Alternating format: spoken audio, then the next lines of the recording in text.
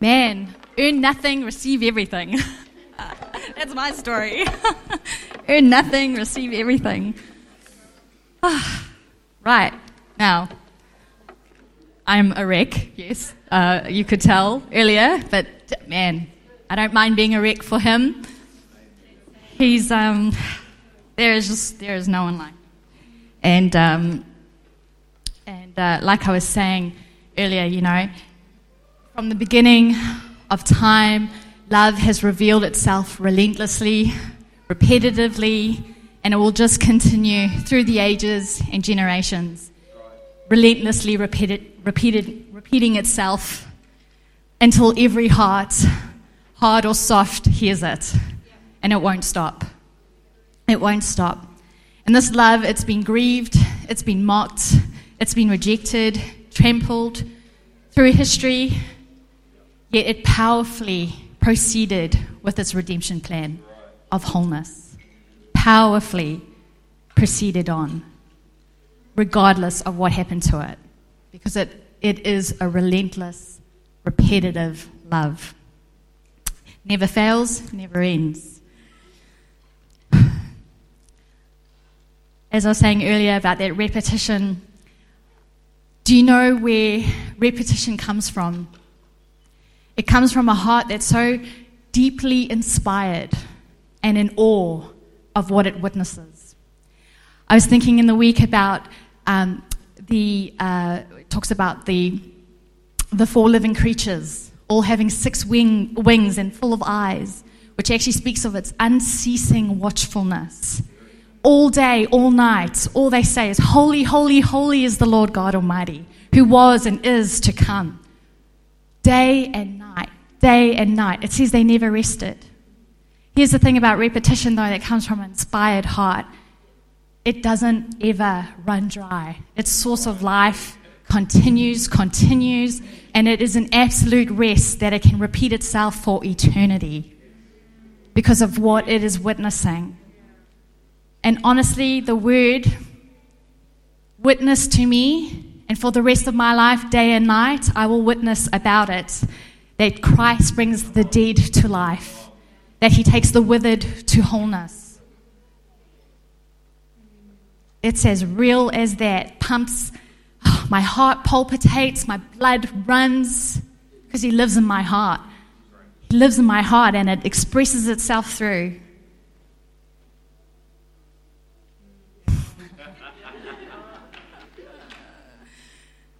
And glory to glory will never be the same again. We were singing that last week, and I looked at Joe, and I was like, oh man, glory to glory, this is it. Like, this is what we'll be singing. This is what we can sing. I could sing this for days, but y'all don't want to hear this voice, so I'll save you from that, y'all. That's right. But you know, with the repetition, every time we repeat how good he is because of who we're witnessing. It's not that false thing, it's a real thing, who we see, we witness. And it almost convinces us again and again on deeper and deeper and deeper how good he is. Phenomenal. Phenomenal. And you know, life hasn't always been this way for me, but this is the effect of his redemption work in my life. The gospel I received propelled me into this divine knowledge of experiencing him from the inside out. And I remember, just like yesterday, and I don't know about you guys, but I remember the days when I was worn down, withered and dead in my sin, having a hardened heart, too weak to love. Too weak to love, as much as it wanted to. It was too hard to have healthy relationships.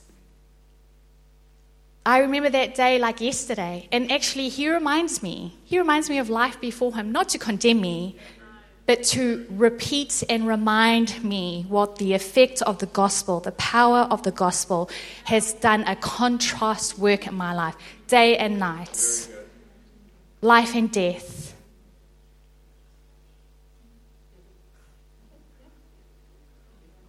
Man, it's okay to be reminded. In Christ, no condemnation. I love grace, the enablement of grace into the life of Christ. But let me tell you, of equal value, mercy. Mercy. Mercy. For the God who looked at me in my sin, earning nothing, having nothing, and saying, "You're mine. Here's a crown." Oh, wow. You know, in Revelation it says, they sang a new song before the throne, before the four living creatures and the elders. And this most interesting verse says, and no one could learn this song except those who are redeemed. You can't learn this song, but you can know it if you are redeemed in Christ. There is a song in each of us if we have been redeemed in Christ because we share in the love of God and the experience of Christ's work in us. These are lyrics you can't get from anyone else, guys. Can't borrow those lyrics. It comes from the genuine work of your soul, your heart being renewed, your mind. So when we come here and we gather, which is, there's nothing like it. But you have a song. We all have a place and a position to partake. Partaking in Christ gives us a position and a place and something to offer, and that's the redeemed song in your hearts. It might be different lyrics, might be a different tune, but it's one sound, and it's the sound of heaven. And one day we will all be together in the fullness of what we know today, singing that song of redemption. Those words, "Here's my song," that's what I'm talking about right now.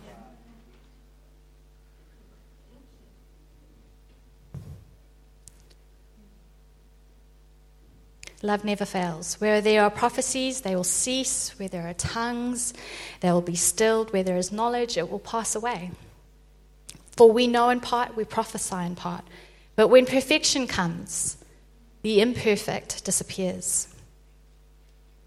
See, love loves the remaining factor. Love eternal. Love God continues. The spiritual gifts, how wonderful they are. They are tools. They are tools to perfect love in us. It's almost like here's investment into you of the Holy Spirit to remind you that it's going to come into its fullness. And for now, love one another. Equip each other. Be perfected, mature in this love. That's why the spiritual gifts, they're beautiful, but it's pursue love, desire gifts. See, love is central to the whole of creation. Creation was birthed out of love. Just as the heart is central to our being. Our hearts are the dwelling place where Christ and the Spirit live and make home. Yet it doesn't have to live here to know this heart. Okay? So I'm talking about people who haven't accepted him. But God knows every man's heart. And he sees into the innermost being where all our decisions about him are made. He doesn't judge the actions or behavior, but he judges straight into the heart. He perceives in the heart exactly what the heart is meditating and thinking of him.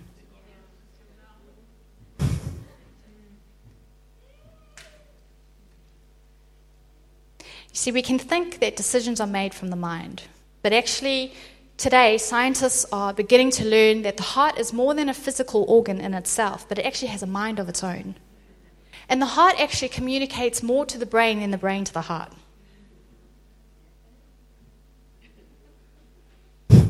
Sorry. It's the seat of one's personal life, feelings, desires, the center of our mental, moral activity, containing the rational and emotional elements. But why am I harping on about the heart? Well, it's because it's the home where love lives. It's from this place. It's from who? Jesus, who is love, ministered from. And it's the same place in which we are called to live from and minister from, as opposed to the head. Because listen, the head is the place that houses the hardened heart. Do you know why? Because the hardened heart has no other option but to live there.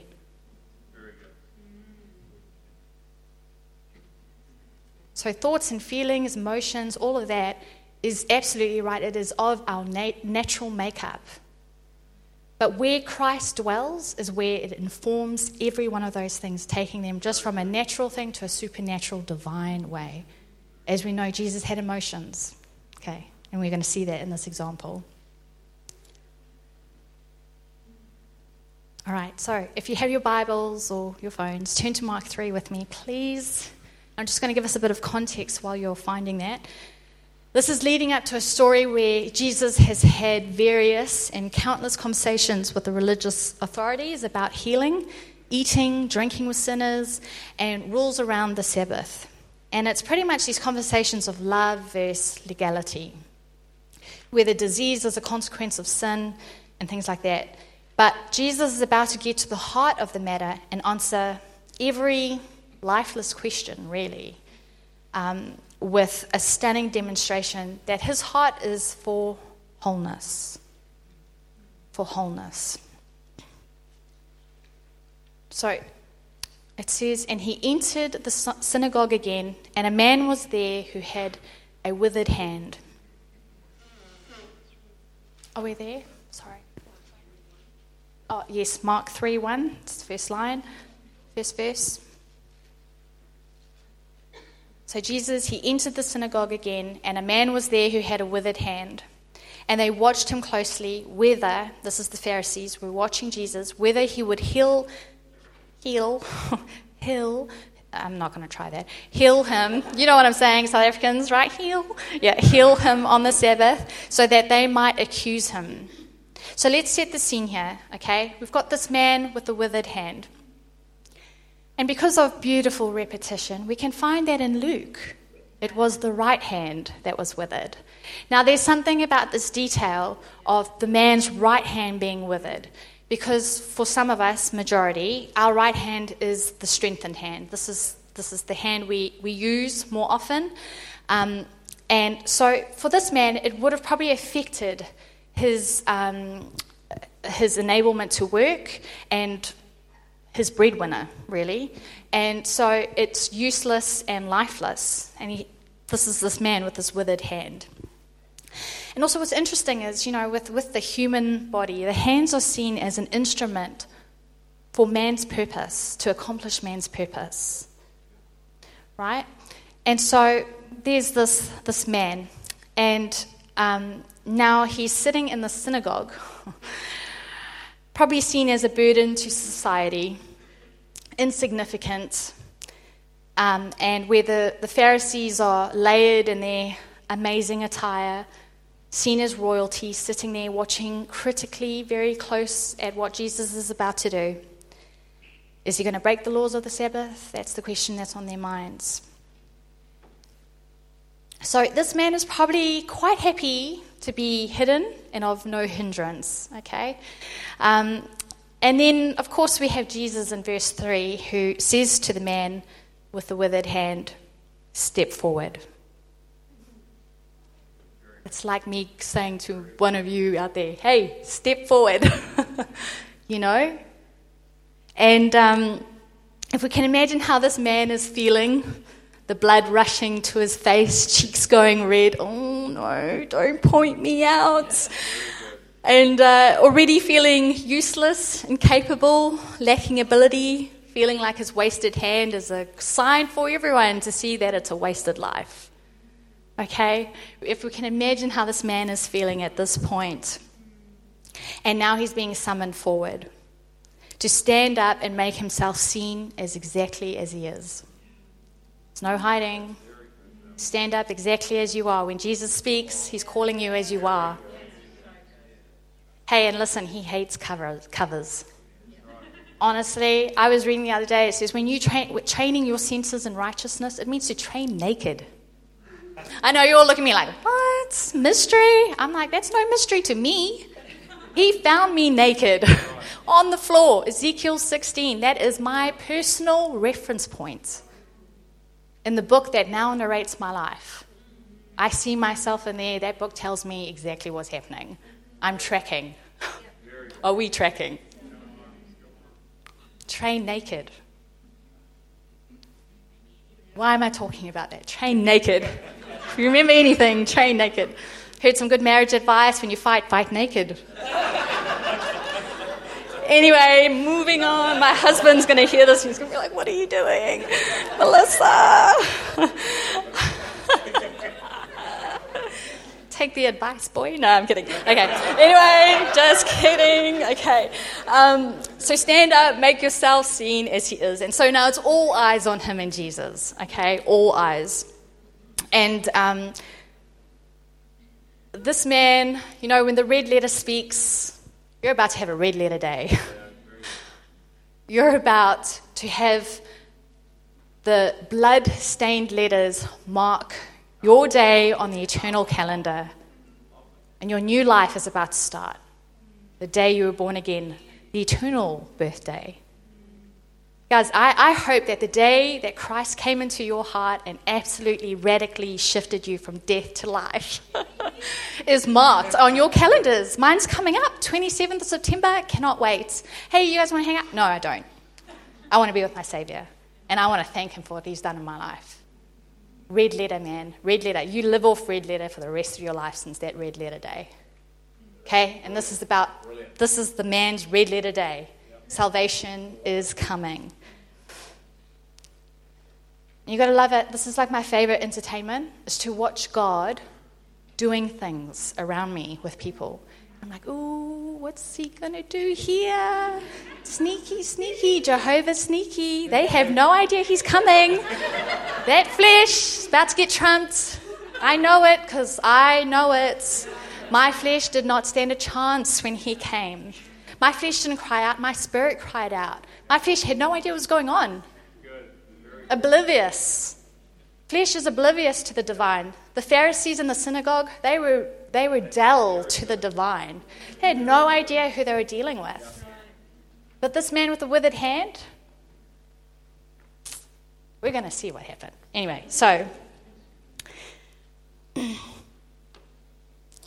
Jesus needed on this particular Sabbath morning was somebody to work upon, somebody who he might heal and defy the traditional legality of the Pharisees, who said it was wrong to heal on a Sabbath. Okay, this is what's going on. This is what they're contending for. And to highlight that Sabbath was made for man, not man for Sabbath. And Christ did not want their health that morning. He didn't want greatness that morning. He was looking for the sick, the ones that were in need, to display his glory and his power. And from the outside, we would think, it's a good picture. It's a good opportunity for God to heal. It's a good opportunity for God to demonstrate, that he can heal a man's withered hand, okay, and to show to the Pharisees what it's about. So verse 4, then he said to them, is it lawful, Jesus said to them, to the Pharisees, is it lawful on the Sabbath to do good or to do evil, to save life or kill? But they kept silent. Now, imagine with me, this man, poor man, is standing up while Jesus is having this confrontation with the Pharisees. And you can imagine a man being like, can I just stay out of this? Can I just not be here? Yeah, you just carry on? But Jesus didn't just have a point to prove. He was about to demonstrate something without even words. And those with faith would see it. And we can imagine this man sitting there going, okay, is Jesus going to heal me today on the Sabbath? Because if he does, if he asks anything of me right now, either I'm going to be agreeing with the Pharisees and say, no, I don't want a healing, it's the Sabbath, or you're going to agree with Jesus and be healed, Sabbath or not. I'm not talking about another man here, I'm talking about us.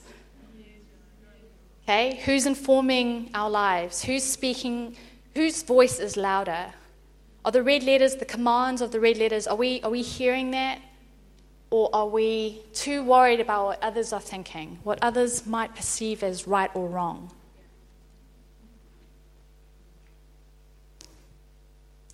Verse 5, and when he looked around at them with anger, this is Jesus, being grieved by the hardness of their hearts, he said to the man, "Stretch out your hand."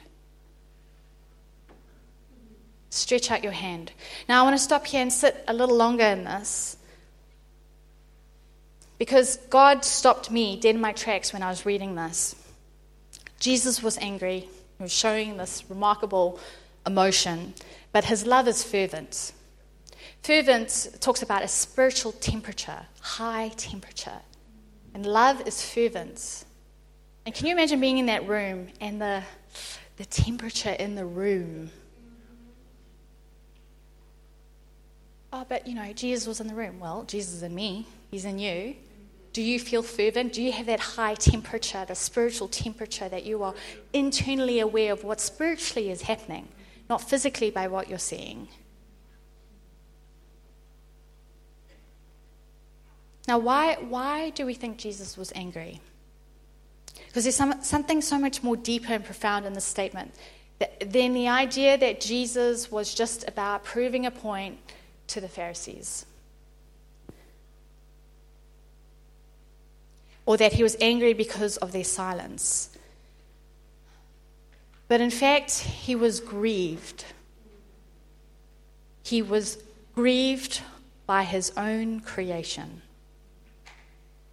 He was grieved by their hardened hearts.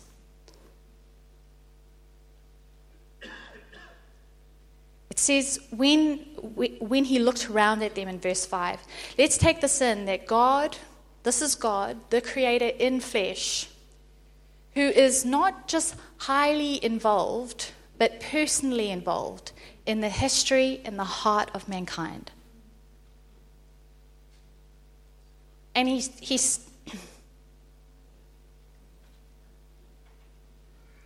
stands there before his own creation, grieved in his heart by what he's seeing. And it took me back to Genesis 6:5, where it says, "The Lord saw the wickedness of humankind, and it was so great in the earth, and that every inclination of the thoughts of their heart was evil continually." Continually. So listen guys, Jesus didn't experience once-off grievance of the heart, trampling on, mocking. This was the history of mankind, again and again, his creation, rejecting him. It said the Lord was sorry that he made humankind on the earth, and it grieved him to his heart. So the Lord said, "I will blot out from the earth the human beings I've created, people together with animals and creeping things, birds of the air." Listen to this, "for I am sorry that I've made them." Leading up to that, there was a man who said to his wives, "This man injured me, so I killed him."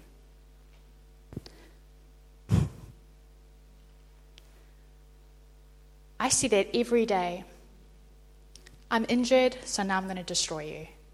It's the state of society, people devouring one another. War, chaos, abortions. I mean, this world is deteriorating.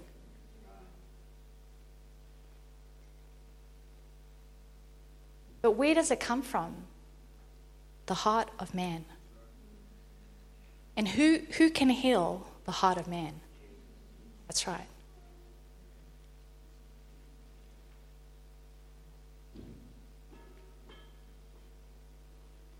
The earth is yearning for the children of God to be revealed, and it's groaning under the weight of sin, waiting to be liberated from bondage. Right? We're seeing people's rights are more important than lives. I can't believe I'm seeing this. People's opinions are more important than truth.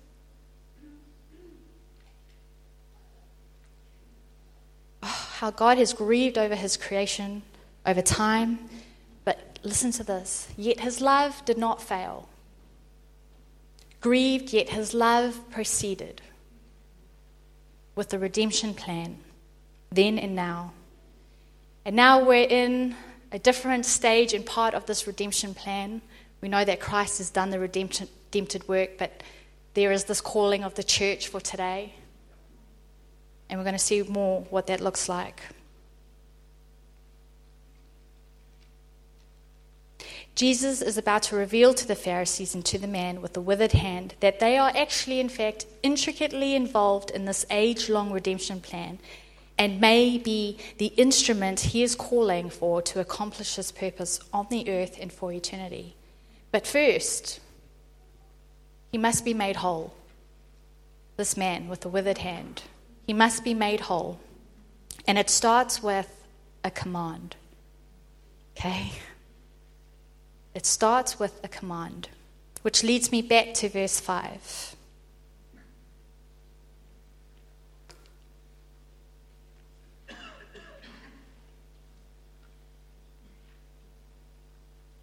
Sorry, give me 1 minute. Are we doing okay, guys? Here we go, great. Right, back to verse 5. And he said to the man, stretch out your hand. Okay?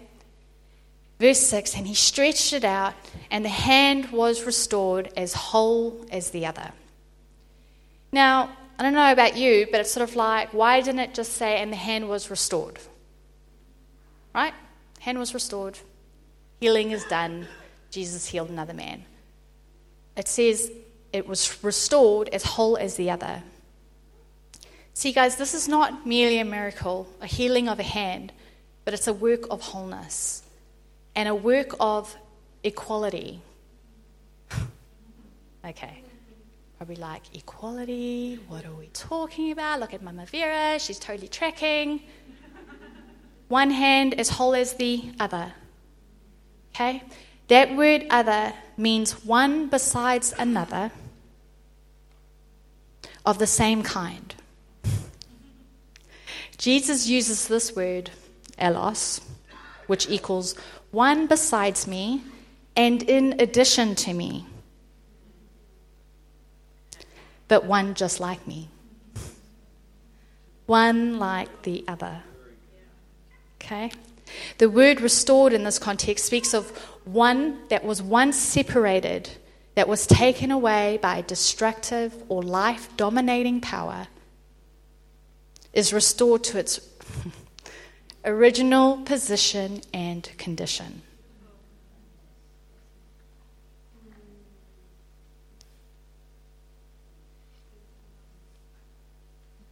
Oh man. To settle that miracles are about physical healing is the standards of earth. To know that God's purpose of transformation and wholeness through the signaling of the miraculous work at times is the standards of heaven. Human love will only reach to a point. God's love is concerned with the entirety of man and mankind. Man being made whole as he sees whole. Okay, this is big. I think it's too easy sometimes for us to look at our lives and think, I can't do this because of this, or this need needs to be met in order for me to, but no. God is about wholeness. And what he sees whole is what we get to rejoice in, because it's perfect. It's perfect wholeness.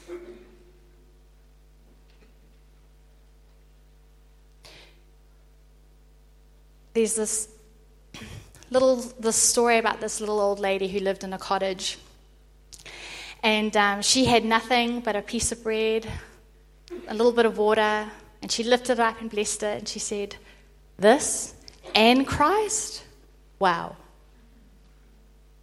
And my mind, I think years ago, I used to think, going to a third world country, what would I offer them? And coming from having so much compared, what could I offer them? But that is such wrong thinking. That's needs met. The power of the gospel is a whole work. Doesn't matter what need we're in. Look, everyone has needs, and it has different extremities. And I'm not saying doing that thing is bad. What I'm saying is the gospel is the wholeness. Every heart needs the power of the gospel. Every heart, every life needs that. You see, God desires his church to be made whole by his hand that saves. in order to use her as an example to the world and an instrument. Remember, the hand is an instrument to accomplish purpose. In order for him to use the church as an instrument in his redemptive work, she must know his work in her. She can't minister something she doesn't know. And that work starts in the heart. And the first work is to believe. Just as the church is the heart of society, the work starts with her first. That is the only way she can display his glory. Now, about 9 years ago, I broke my arm, and people prayed over it, and it was healed completely.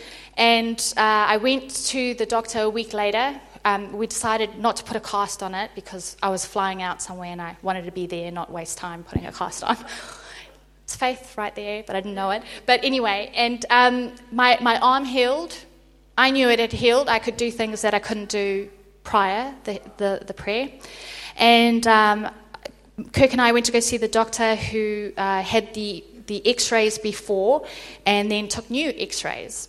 And I'm sitting in the office with this doctor and I'm like, look, my arm's healed. He's like, yeah, okay. And he's like, we're going to look at the x-rays. We're going to look in your arm and then we'll see, right? And he had the x-rays in front of him, and these were his words. Are you sure they x-rayed the right arm? Okay? Not just a miracle. This is what God does. He makes one like the other.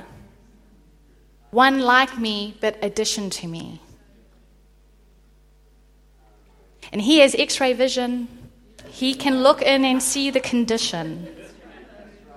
And we can say, hey, I'm healed, I'm whole. And you might be, but hey, x-ray's looking in. Wholeness. He's about wholeness. Love is about wholeness. It's not in parts. Remember that. It's perfect. The imperfect will pass away. Perfection.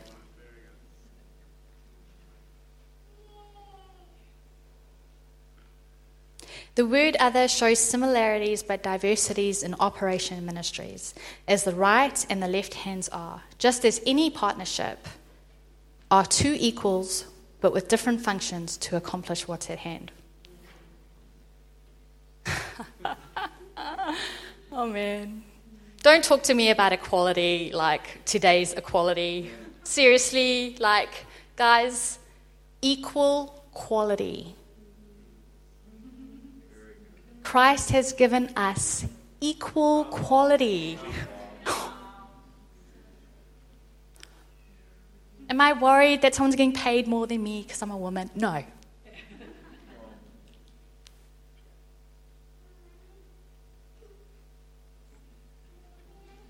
We have to allow God to start redefining things. Because the world will keep us withered, guys.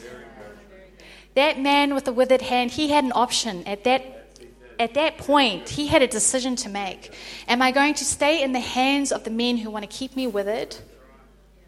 Or am I going to be set free by the divine in front of me?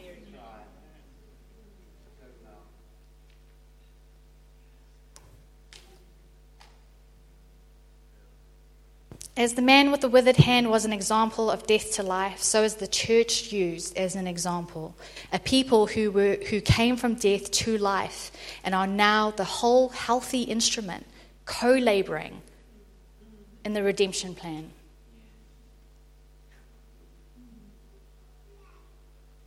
He's saying to his church, stand up for everyone to see you.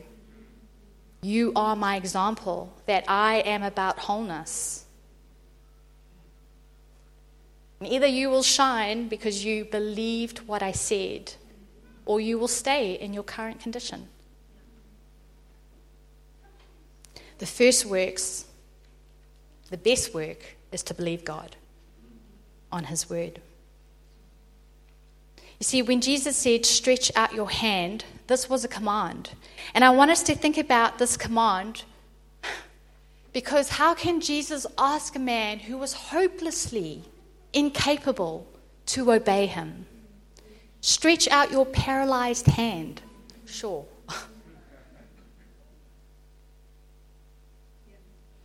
How can Jesus make me like him? Well, the prescription for your condition from our physician, I can't say that word properly, is in the command. Every command he gives you is your prescription. You either take what he's giving you, or you self-medicate and stay as you are. Right?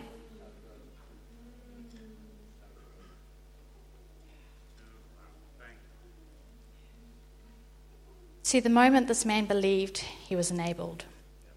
That hand was instrumental, not to his purpose that he might have thought, yay, now I'm a breadwinner on the earth, yay, I can provide for my family. No, the bread of life has just given you a purpose in his redemptive plan. First to make you whole, and then to use you. It's a quality of life that Christ wants to give us. That is eternal life. And the prescription is in his healing. We must believe that Jesus is our complete source of life, a life of wholeness and health. This was a conversion, a regeneration, and a new birth, a call to be whole, to be made whole, to be reconciled with the source of life. And listen, guys, there is no wondering that this work happened on the Sabbath. Sabbath was the seventh day of the week. 7 means completion. And the 7 I ams, the bread of life, the light of the world, the way, the truth, we can go on. 7, he's saying, I am the complete source of life who will give you complete wholeness. Are we tracking? Do we know this is what we've been hearing for the last 2 weeks about the complete source of life, the bread of life? That it's not about the miracles, but it's about the source.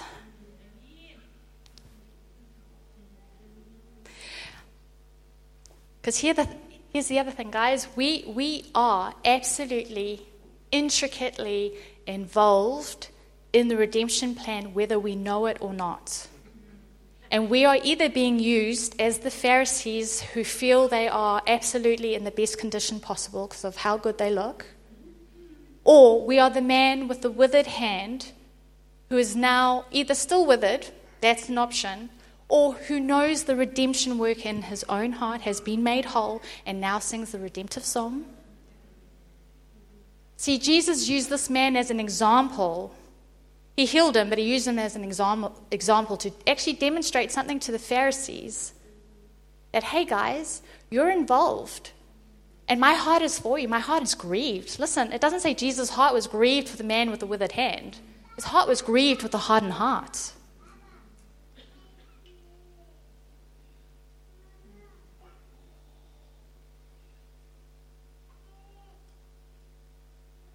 To believe in him is to partake of him.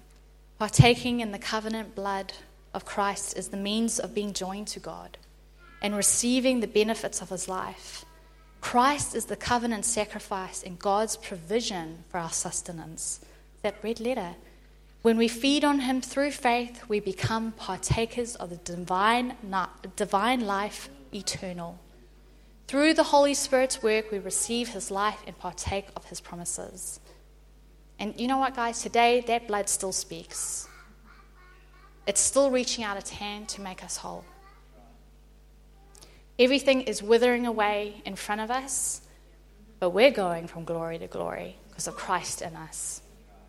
We have the gospel. And what a beautiful sight it must have been in that synagogue to have seen that poor, withered, lifeless hand bloom and come to life. And honestly, that is like, I can't get enough of that. When I see people blooming and coming alive in Christ, oh my goodness. It's everything.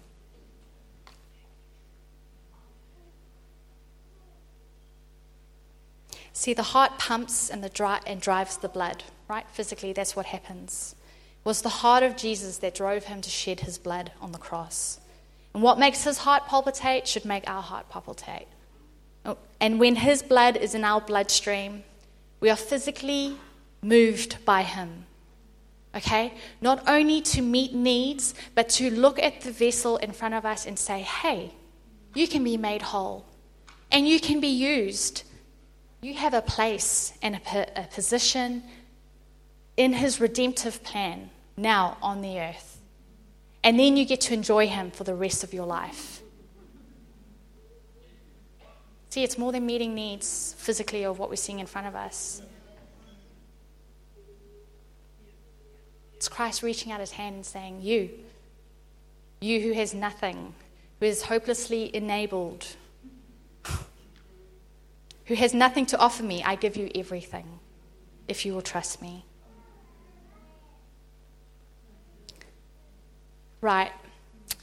I'm going to finish there. I'm not going to keep on because I feel that God has spoken what he's wanted to say, and I don't need to keep going there.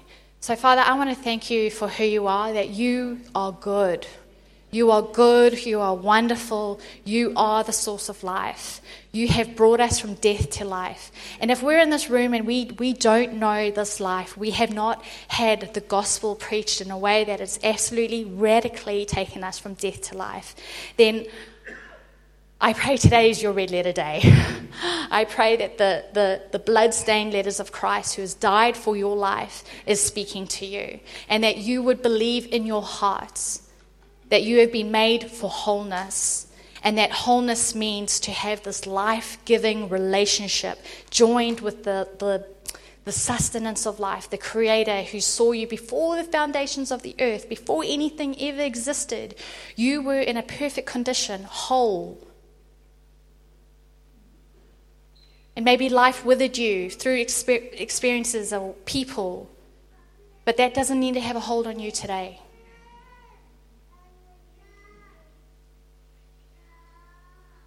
Have your way in every heart this morning, Lord, I pray. Every heart this morning, Lord. You know the condition, not condemnation, but it's such a love. It's a love to see beyond. It's a love to see in. May we get naked before you and know it's okay.